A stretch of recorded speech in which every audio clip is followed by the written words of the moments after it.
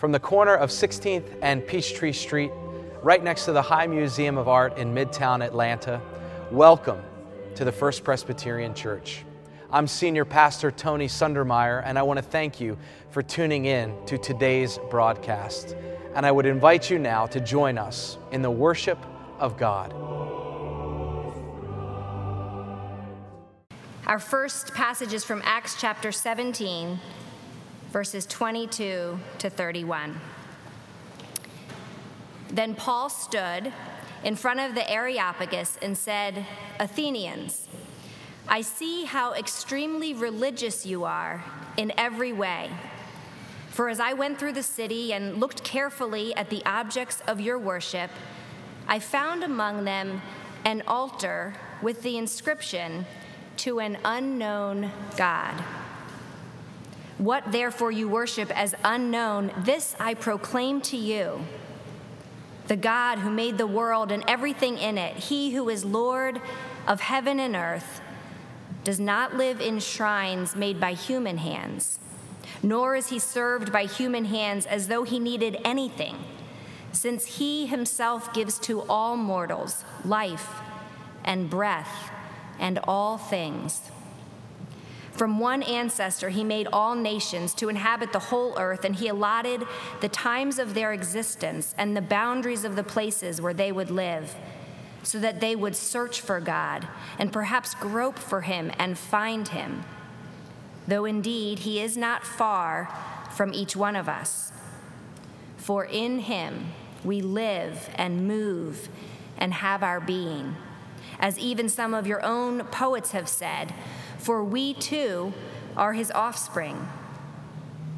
Since we are God's offspring, we ought not to think that the deity is like gold or silver or stone, an image formed by the art and imagination of mortals. While God has overlooked the times of human ignorance, now God commands all people everywhere to repent, because he has fixed a day on which he will have the world judged in righteousness by a man whom he has appointed, and of this he has given assurance to all by raising him from the dead."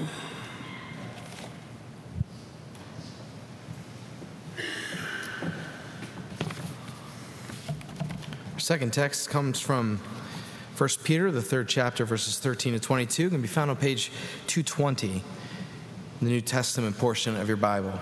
Continue to listen to God's word to you and to me. Now, who will harm you if you are eager to do what is good? But even if you do suffer for doing what is right, you are blessed. Do not fear what they fear, and do not be intimidated. But in your hearts, sanctify Christ as Lord. Always be ready to make your defense to anyone who demands from you an accounting for the hope that is in you. Yet do it with gentleness and reverence.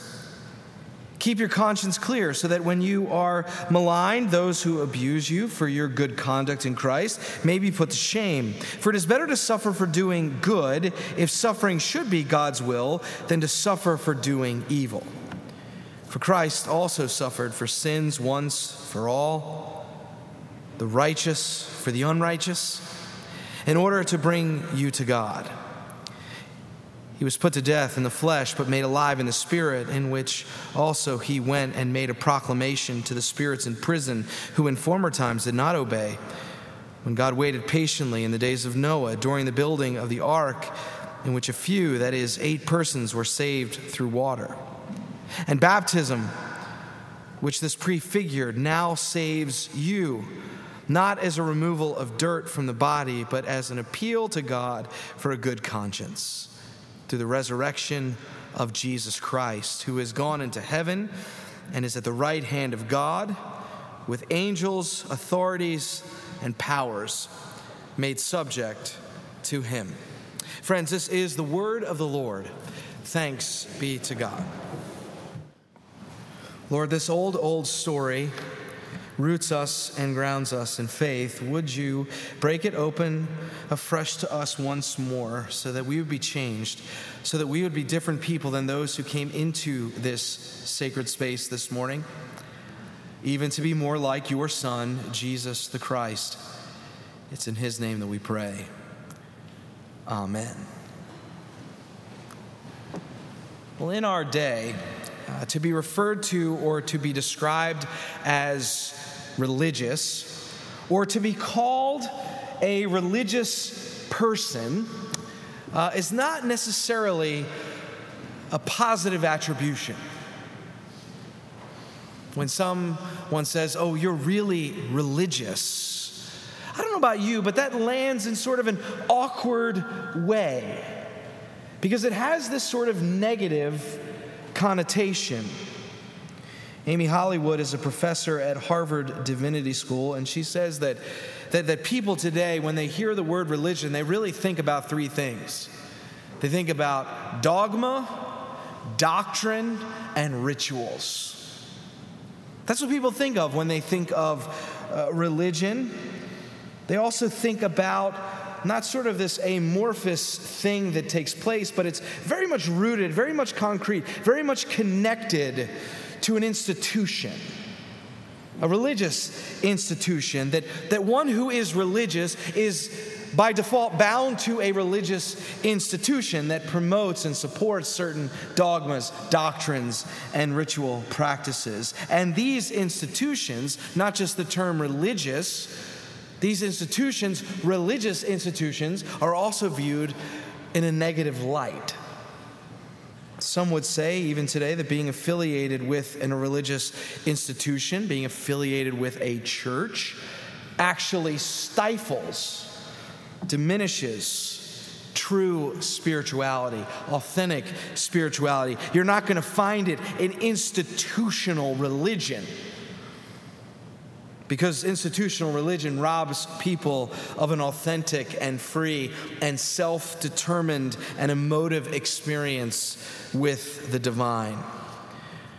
Right? There is no doubt that a deep suspicion of institutional authority across various sectors in the world sort of shadows our existence. But it seems that, at least on the surface, the religious landscape is where we find this authority questioned the most, or this suspicion actualized in the most acute ways, right? Because we see it all around. People are still putting their money into banks, that institution. People still go to college. They still go to school. They still affiliate with those institutions. They still participate in the marketplace, in the institutions of capitalism. They still join clubs and organizations and societies, even though this list of institutions that I have just named, and many more like them, have actually let people down in the past. But we're still participating in them. But it's a little different, isn't it, when it comes to religion? It seems that the decline is much more sharp than those other institutions and the ways in which people affiliate with them, right? I mean, just take, for example, the Presbyterian Church USA. This denomination that our church is a part of, we have lost close to 800,000 members since 2005. From 2.3 million to 1.5 million. And this data bears itself out across denominational lines, across affiliations in religious communities in the United States. The Pew Research Group says that 23%, or basically 1/4 of all Americans, self-describe as having no religious affiliation. This group is now cleverly called nuns. Not nuns, Roman Catholic habits, not nuns, N-U-N-S. Nuns, N-O-N-E-S. As in the negative, as in no formal religious community or group. That percentage of nuns has actually grown since 2007. It's up by 7%, which is the equivalent of 20 million people since that time. 20 million more people since 2007 self-describe as no affiliation. Millennials of all the generational groups, millennials born from between 1981 and 1996, that demographic, that generational demographic, self-reports 35% have no formal religious affiliation.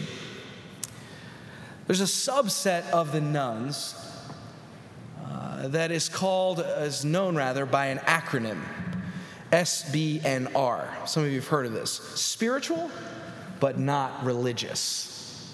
Spiritual, but not religious. It's actually a subset of the nuns group, and there are at least 3 characteristics that I want to elevate here that sort of describe this group and their sort of spiritual practices. First, they intentionally detach from religious communities.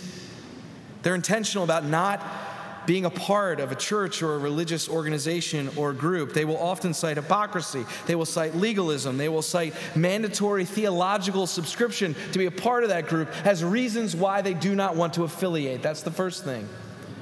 The second thing is that they have a high confidence, and I just say this descriptively. I'm not saying this negatively or in a pejorative way, but they have a very strong confidence in their ability to discern the divine on their own.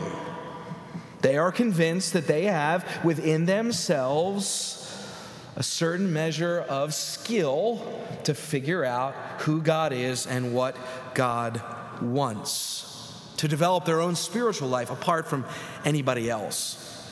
That's number 2. The third and final thing is that they're prone to what David Brooks called several years ago flexidoxy. Flexidoxy. Flexidoxy is sort of like a cafeteria spirituality, right?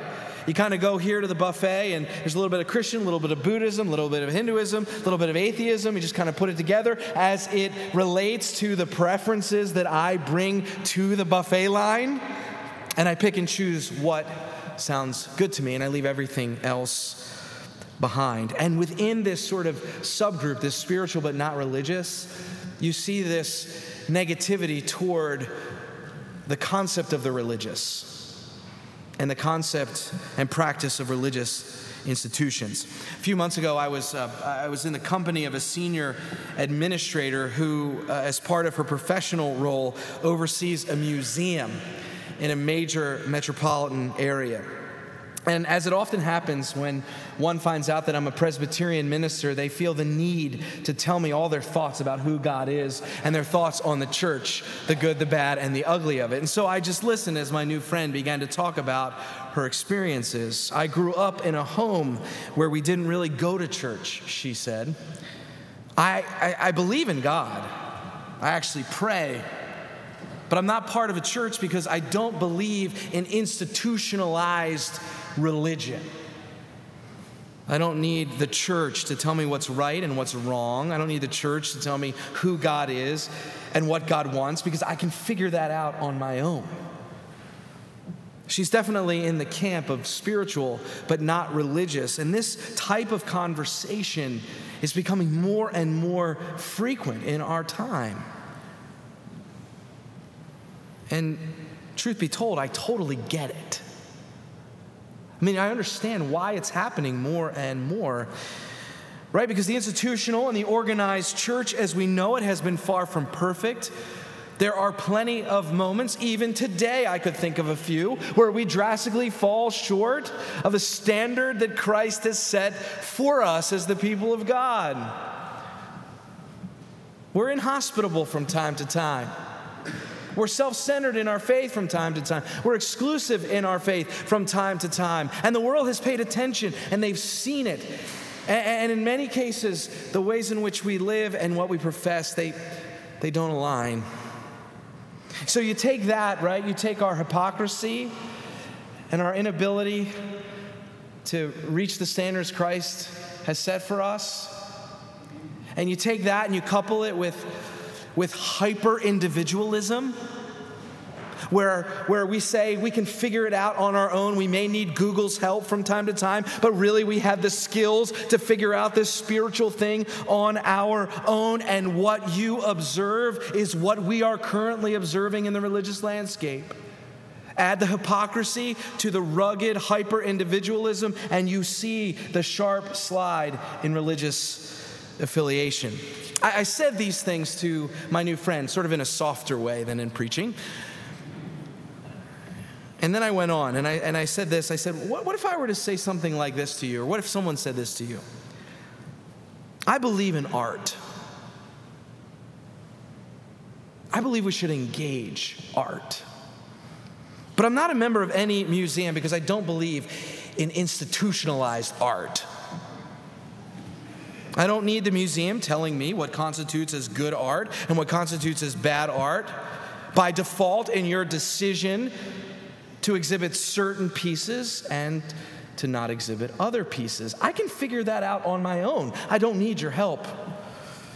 And by the way, access to art should be totally free. You shouldn't charge people to come and visit your museum. You are impeding them from experiencing something transformative and potentially life-changing by institutionalizing it and keeping it from people who can't afford it.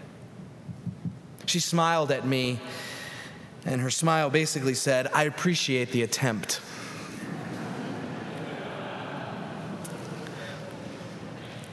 You know, some people would say we are living in a post-institutional society. Maybe you've heard that? We're living in a post-institutional society, and then folks will say, see, the rapid decline of Christianity in the West, at least in part, is due to this post-institutional disposition or impulse. But I say that we are still deeply institutional.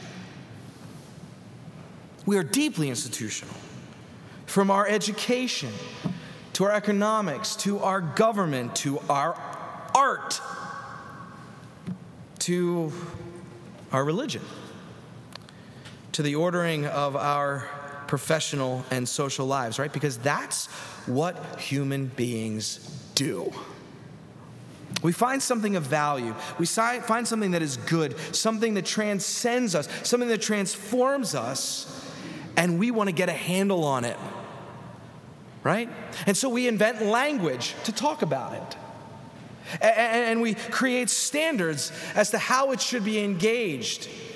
And we create structures by which it can be engaged and by which it cannot be engaged. This is how, as Peter Berger put it, one of the greatest religious sociologists of our time, he said, this is what it means to make meaning of the world.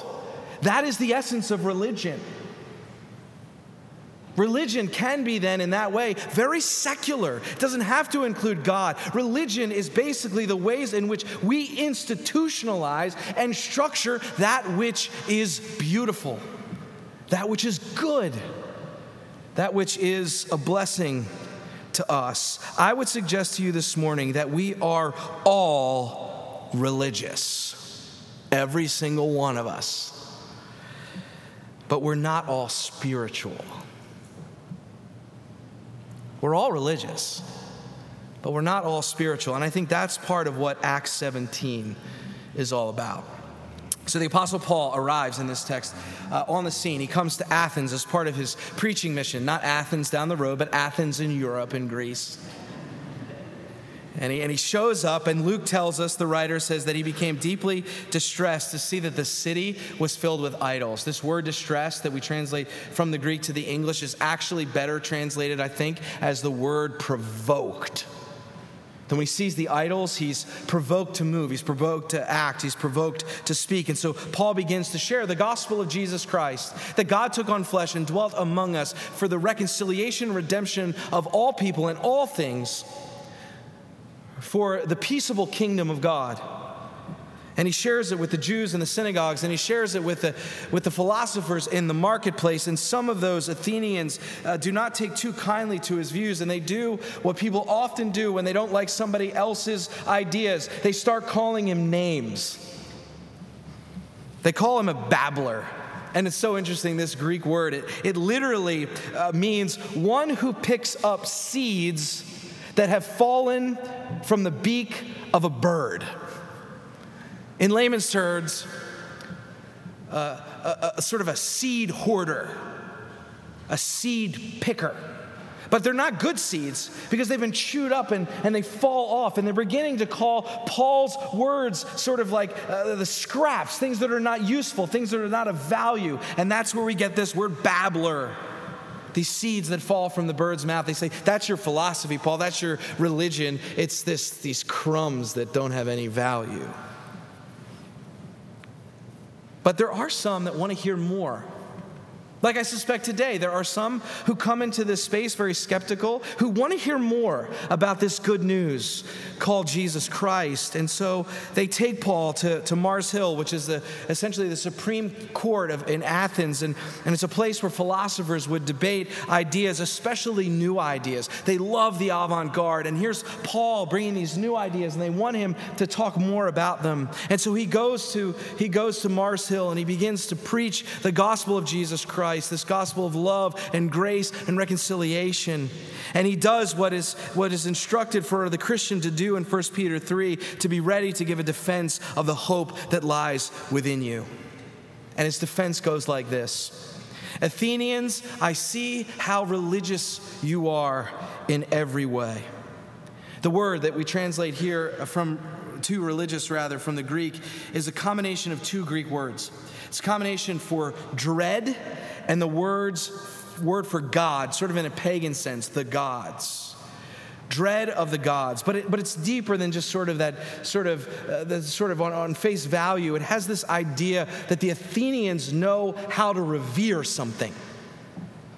Paul's not speaking critically. He's actually speaking positively. I see that you're very religious. Now, if someone says to you today, I see that you're very religious, we don't like that term. Paul is using it in a very positive sense. You know how to revere.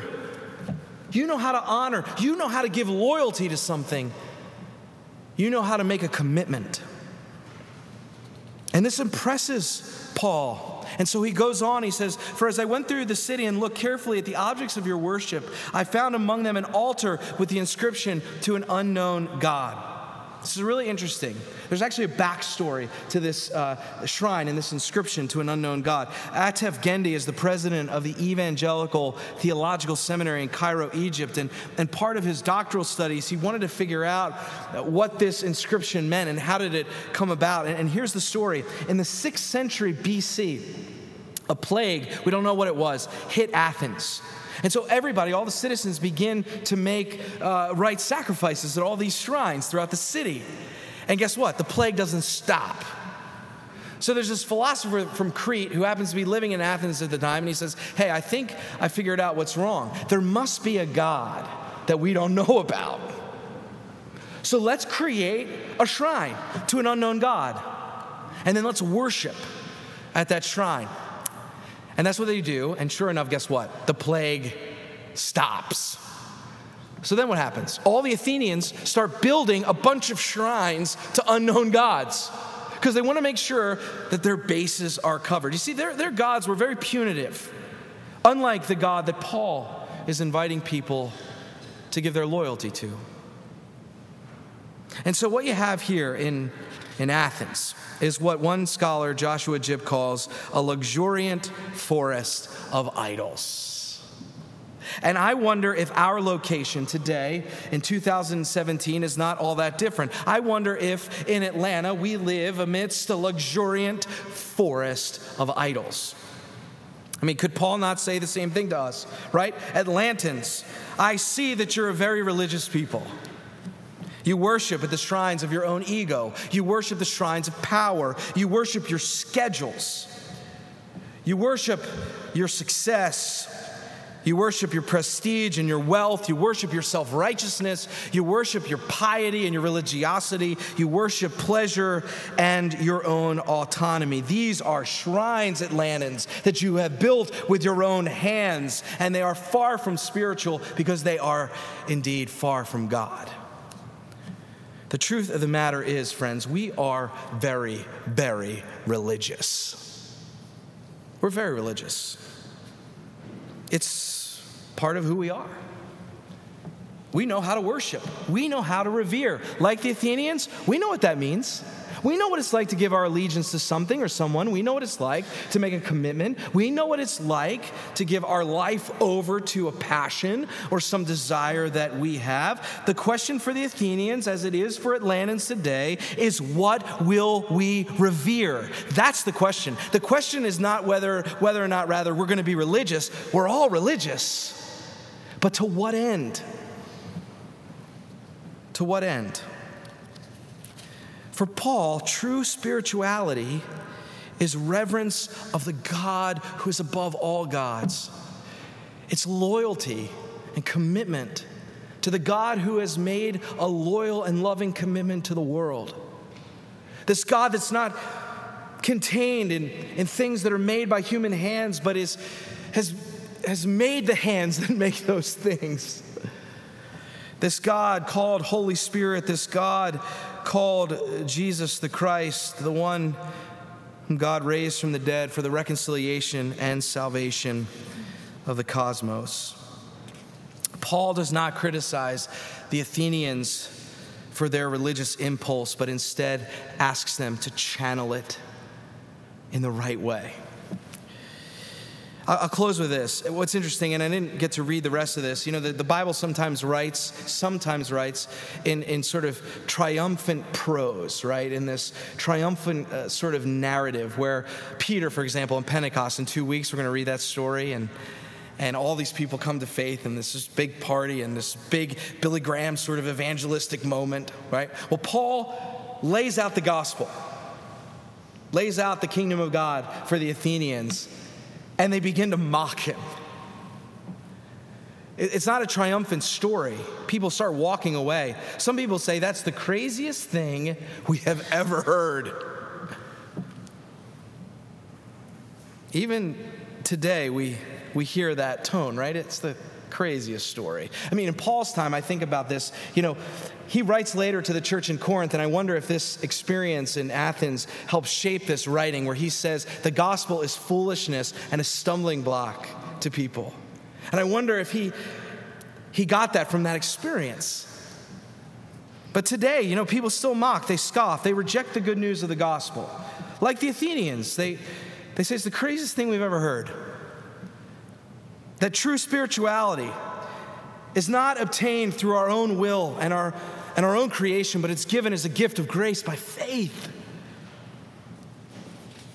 The Athenians made their choices, and people today make their choices. They're going to make their stands. They're going to take this sermon, and I don't mean this sermon, I mean the sermon of the gospel.